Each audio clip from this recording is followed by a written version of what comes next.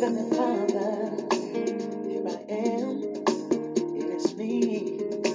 Once again, Lord, it don't feel good in the cold outside.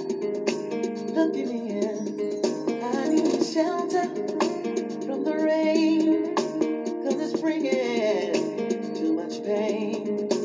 Won't you please take my hand? Lord, I know you will understand. Well, praise the Lord. Hallelujah. Pastor Kevin Rollins with Blow the Trumpet Ministries. God bless you. Come and join us every Sunday, 11:30 a.m., 1609 Advantage Street, Aurora, Colorado, 80010 in the Village Exchange Building. That's where we love God. We love people while making disciples along the way.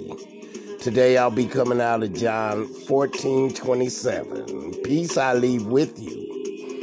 My peace I give you, I do not give to you as the world gives. Do not let your hearts be troubled, and do not be afraid. Father, in the mighty name of Jesus, we just invite your Holy Spirit to indwell in this place here today, Father. We ask you touch each listener, Father, dear Lord, in a way like you have never touched them ever before in their lives, Father. They need you more than ever, Father, dear Lord. We just ask that you give them the spirit of faith and not fear, Father, dear Lord. That you give them courage, Father, dear Lord, not timidity, Father, dear Lord. We just ask that you speak to their hearts and let them know that they are not only conquerors, but they are more than conquerors. In Jesus' name, amen. Today's message is entitled Spiritual Pandemic. Not knowing brings its own kind of terror. Christ encourages his followers to keep their hearts from fear and trouble. The world has a way of giving peace, but that is not Jesus' way. If we understand that Jesus is the way to the Father, we love him and obey his teachings, we will have perfect peace. The Holy Spirit will dwell with us and in us, and we will not be alone. See, God is able to give us peace through his time if we turn our troubled hearts to him. He will be able to take away the fear and replace it with his love. See, God is listening, and I firmly believe that God is with us as close as we are to ourselves and even closer. When I pray, I wait for God to reply, not always knowing how God will reply, but trusting that God will. When I pray for others, I know that they are with me in the time of prayer as much as if they were in the same room. In God's presence, we are all united. Hallelujah. Show me the way, Lord. Show me the way. During these unusual, unprecedented days of this pandemic, we need to regularly remind ourselves of God's providence, power, and love. When fear, worry, panic, and depression take over our thoughts, we are more likely to give in to Satan's desires. We forget that we have God on our side no matter what crisis is facing the world. Lockdowns, supply shortages, and uncertainty may leave us feeling stressed, anxious, or overwhelmed. But what does the Bible have to say in response to these things? If we obey and follow God in Christ by the Holy Spirit, we can actually have some power over our feelings. Most people are enslaved to their emotions and their heart. Jesus believes that we cannot let our hearts be troubled, and he believes that we can choose to not be afraid. Psalm 46, 1-2. God is our refuge and strength, a very present help in trouble. Therefore, we will not fear. Fear is one of the strongest feelings most of us are facing right now. Why is this happening? Where is God in all of this? Who allowed this to get so bad? Not having the answers can leave us feeling confused and anxious. The Bible reminds us that we are not alone.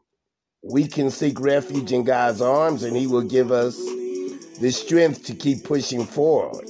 We don't have to fear the state of the world because we have him. We have him on our side. 2 Corinthians 5, for we live by faith and not by sight. The coronavirus is invisible to the naked eye, yet we fear its great power and ability to wreck our lives. Jesus, though, is also not visible to us as believers in Christ. We know that Jesus lives in us. So why are we treating this virus as if it is bigger than God? Fear seems to be the culprit here. We doubt God's ability to help us get through this pandemic and believe what we see on the news instead. We think it will never end. Try to keep your faith strong during this time and remind yourself that Jesus is also working behind the scenes to help us get through this difficult time, and He has not left us. There is a you that is not your heart. The heart is good and helpful when you are in charge of it, and not the other way around. Fill your heart with courage and peace by going to the Father daily. Be still in His presence and let Him fill you with His Holy Spirit. Christ reassures His followers that faith in Him is faith in God. To know Christ is to know the way, the truth, and life, John 14:6. The words, actions, and miracles of Jesus should give us confidence to trust that He will make good of His promises. Among those are His guarantees that He is preparing to come for us so we can be where He is. Jesus also predicts the indwelling of the Holy Spirit.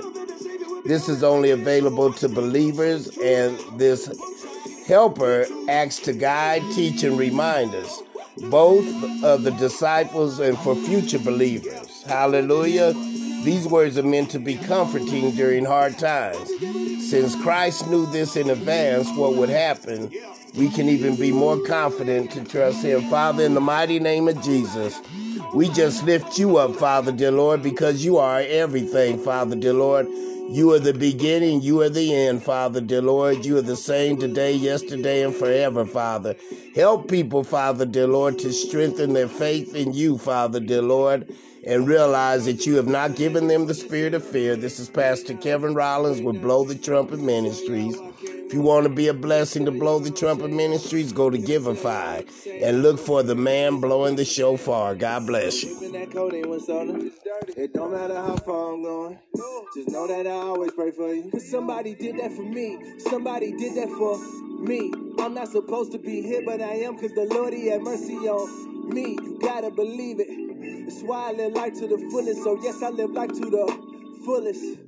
And I will never take credit for His blessing to a saint from a sinner. So it's all right. Let me take you back to the beginning of it all when He spoke. Yeah. All it took was a word.